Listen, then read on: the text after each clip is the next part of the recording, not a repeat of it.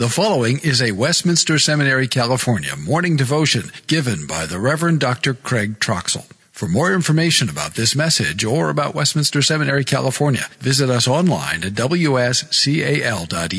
or call 888-480-8474. Online, wscal.edu or call 888-480-8474.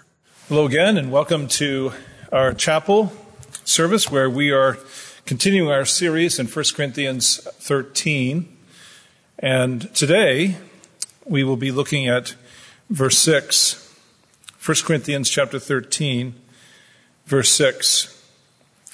Where with respect to love it says this: it does not insist on its own way. Verse 6. It does not rejoice at wrongdoing, but rejoices with the truth. Again, verse 6, that love does not rejoice at wrongdoing, but rejoices with the truth. Let us pray. Our gracious God and Father, again, we come to learn of you, to learn of the heart of God. What does it mean to love? Scripture tells us that God is love. And so we are right to turn to you. And here you tell us what love is not and what it is. And so, Father, we pray that you would teach us by your Holy Spirit from this word of truth, and that you would teach us not only that we would better understand, but that we would better obey. Continue, Father, to cause us to be renewed in the image of God, and cause us to continue to be conformed to Christ, both in his death and his resurrection. This we pray in Jesus' name. Amen. In October of 1999, there was a football game taking place in Philadelphia between two arch rivals, the Philadelphia Eagles and the Dallas Cowboys. The wide receiver for the Dallas Cowboys, Michael Irvin, their best wide receiver, went across the middle, was hit hard and laid out on the carpet of that football stadium. He did not move. He did not get up. And he could not. He had suffered a spinal injury. And in fact, it was injury that ended his career. Eventually, a gurney was brought out, and he was carefully placed upon that gurney and wheeled out. In most scenarios, the fans of the opposing team would politely applaud that the player was off the field, getting off the field. But this was Philadelphia, and the fans cheered that he was getting off the field. In fact, they were cheering that he was injured. Now, my wife is a Philadelphia Eagles fan. If she was here, perhaps she would tell you that Philadelphia Eagles fans are greatly misunderstood. And that could be, but I think everybody there understood exactly what was happening. Those fans were taking delight in the fact that one of the best athletes of the other team, their best receiver, was injured and would no longer be their nemesis. Now, we call this Schadenfreude. It's a German word. It means malicious joy. It means to rejoice in someone else's failure, their misery, or their pain. And that is the exact opposite of love, as Paul says here in 1 Corinthians 13, that love does not rejoice at wrongdoing. The simple point being that love does not take secret pleasure in another person's misfortune, especially when evil visits them or their sin. Now, it's one thing to laugh at the Three Stooges or Laurel and Hardy, or when Wile E. Coyote suffers yet another misfortune at the hands of the Roadrunner. It's another thing to relish when someone else gets hurt, to savor their downfall, their failure, or in their sin. And I say sin because that's sort of the point here when it says that love does not rejoice at unrighteousness, when something truly wrong takes place with another person, whether it's suffering the consequences of their sin or as an innocent person suffering some sort of injustice or disaster. And so anytime we take pleasure in someone's downfall like that, this is not love. We think of you students. When you get your paper back and you got a B, you just happen to see your friend's paper and he got a C, and secretly at some level you take some kind of satisfaction in that. Or you look at another friend, and he got an A. And secretly inside, you find it difficult to rejoice with them. Or in the business world, your competitor loses their best contract, and you gloat over it. Or in this season of life, in re-election seasons, we read or we hear of a rumor about a politician that we dislike, and a part of us hopes that it is true. Or we think in Scripture of Elkanah's wife, Peninnah, who had many children, and who would provoke Hannah, who was barren, and did so in order to just simply vex her and cause her to cry. This is exactly what our passage says love is not. This is a malicious joy that revels when tragedy strikes someone else. Somebody has said that this saying, God hates the sin, but he loves the sinner. Whether that's a sufficient theological maxim is one thing, but certainly we should not hate the sinner and love the sin. Even if our enemy suffers, Scripture tells us that we are not to laugh at their misfortune. That's exactly what the devil does, that he delights in others' misery. And so if the commandment says to love others as we love ourselves, love our neighbor as we love ourselves, then we should never wish upon another person what we would never wish upon ourselves. Think of ourselves. We do not rejoice when we do wrong, but we grieve over our sin.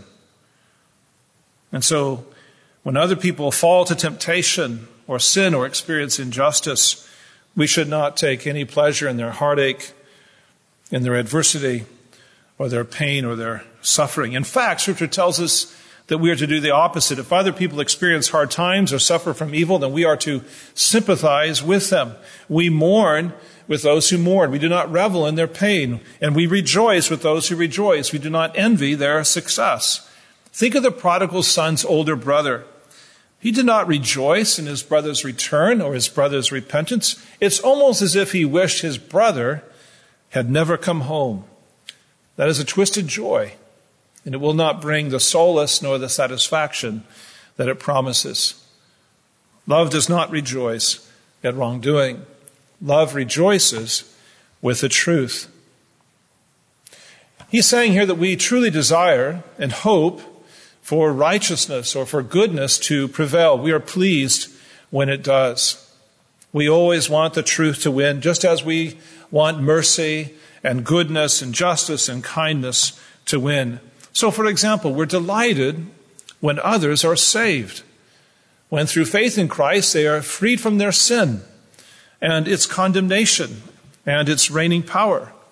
Just like the angels, we rejoice over one sinner who repents. Think of the example of Corrie ten Boom, who was in prison in World War II by the Nazis. And after the war, she met, actually, a guard who had been one of the guards in the concentration camp where she was found. And it was a little bit of a struggle, but she eventually found herself truly rejoicing that this man had come to Christ. So we are always interested in the cause of truth. We applaud the success of any and every noble and good thing.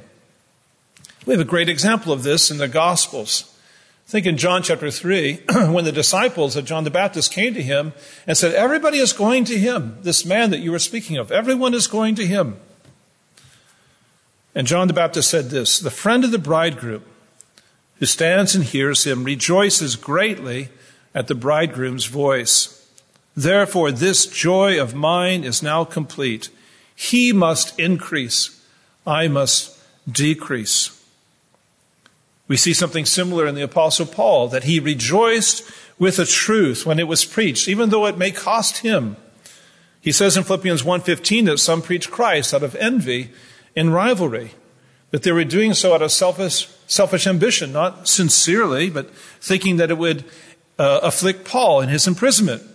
And what is his response? He says, what then? He says, only that in every way, whether in pretense or in truth, Christ is proclaimed, and in that I rejoice. He was rejoicing in the truth. Now what's interesting is Paul is saying something more here than rejoicing in the truth. He says rejoice with the truth. Love rejoices with the truth. There's a prefix here before the word that suggests that there is this element of sympathizing, of coming alongside this other person. It's as if we are to participate with them in their joy, to feel that common joy with them. It's the picture being drawn here is that their joy becomes our joy. And that's exactly what Scripture says, to rejoice with those who rejoice. And you see, this is exactly what love can do. Love is free. It's liberated to rejoice in the truth. It's a truth that comes and sets us free and delivers us from ourself. As we saw a few weeks ago, that love is indifferent to self, does not seek itself. It's more interested in the truth and its own agenda. And it's this kind of love, this divine love in our hearts, that enables us to become disentangled from ourselves so that we can rejoice with the truth. Love is not afraid of the truth. Love is never against the truth. Love does not want to deny the truth. It wants to deny itself. Love aligns with the angels and with the King of heaven.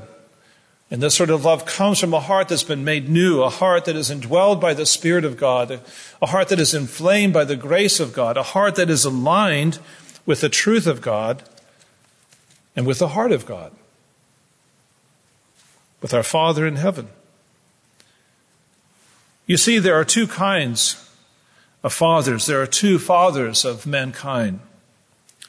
There's the father of sinners, the devil, who rejoices in evil. And there are many like him who revel whenever evil prevails, who find some sort of sick joy, twisted joy in the tragic sorrows that others must endure. That is one father. But then there's the Father of saved sinners, the Lord God who rejoices in the truth, a God who does not delight in people's suffering or their misery or their death or their wickedness.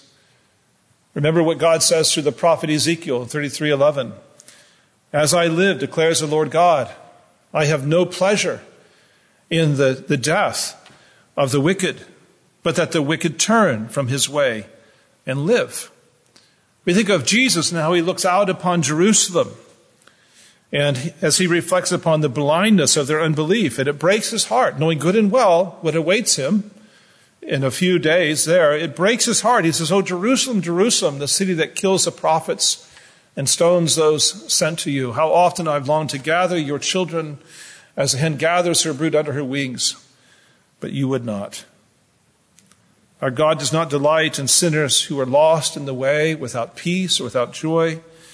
God rejoices when the truth flourishes in the heart of lost sinners, when his Spirit brings life where it was not before, so that we might rejoice with him, that we might rejoice in the triumphs of his grace and his truth, that we would rejoice with the angels, that we would rejoice with our God in heaven. But for us to rejoice with God, God had to suffer with us. In order to save us, Christ had to sympathize with us.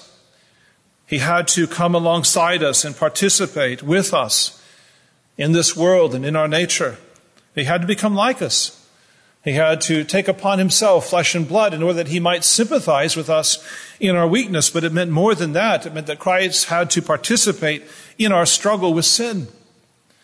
And so Scripture tells us that he accepted the burden of our sin as his own burden, that he mourned with those who mourned. And so for those who were born under the law, he became as one born under the law.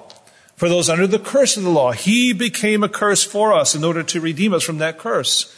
For those suffering the misery of sin, he suffered the agony and the condemnation of sin so that he might win our salvation. For those that were condemned and cut off, he was condemned and cut off. And for those who were transgressors, Scripture tells us he was numbered among the transgressors. And we have to remember that all of this Christ suffered at the hands of those who rejoiced in wrongdoing.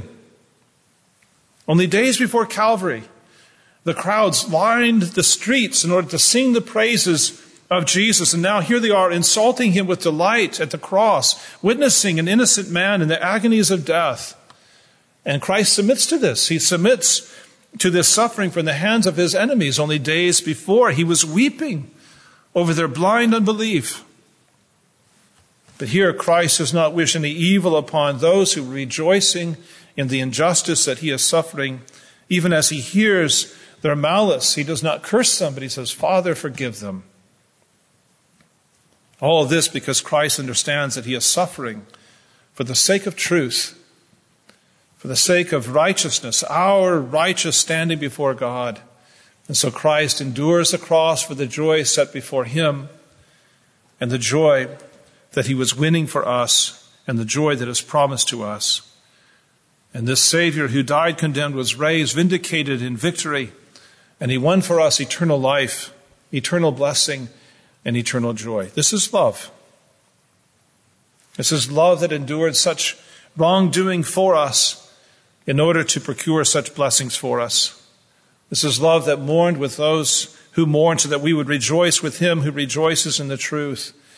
That Christ, as he enters into his joy, he does not do so alone, but he calls us to share in this joy, and he gathers us and brings us into this joy. I began this short talk by talking about a man on a stretcher being wheeled out of the stadium to the cheers of those watching. There was a man who was brought on a stretcher to Jesus. And there were some there who could not even rejoice in the healing of that crippled man. All they could do was argue with Jesus. But our Savior does not rejoice in evil. And he did not rejoice in the suffering of that man. He had pity upon him. And he rejoiced in the truth of God's power and his grace, and greatly desired to share it with this man, to draw him into this love. And Christ has shown us this love. He has shown us what love does. It does not rejoice at wrongdoing. It rejoices with the truth. And Christ did for us what only love can endure and what only love could accomplish. He suffered for us. He suffered with us, so that we might rejoice with him and for all eternity. The good work, this true work, this righteous work that he began in us, he will carry on to completion until he brings us into heaven to share in his eternal joy. This is the truth. And you should not only believe in it, you should rejoice in it.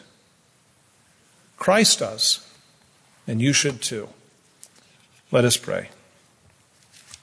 Our gracious God and Father, continue to help us to learn what love is and what love requires, and to do so out of love for him who knew exactly what love would require of him and yet pursued it to its very end, that he might win for us every spiritual blessing that can be had from this God of love. We thank you for these things. We rejoice in them. And so we pray in Jesus' name. Amen. Thank you. Good to see you. Go in peace. Copyright 2020, Westminster Seminary, California. All rights reserved. You are permitted to reproduce and distribute this material in any format, provided that you do not alter the wording in any way and that you do not charge a fee beyond the cost of reproduction. For web posting, a link to this document on our website is preferred.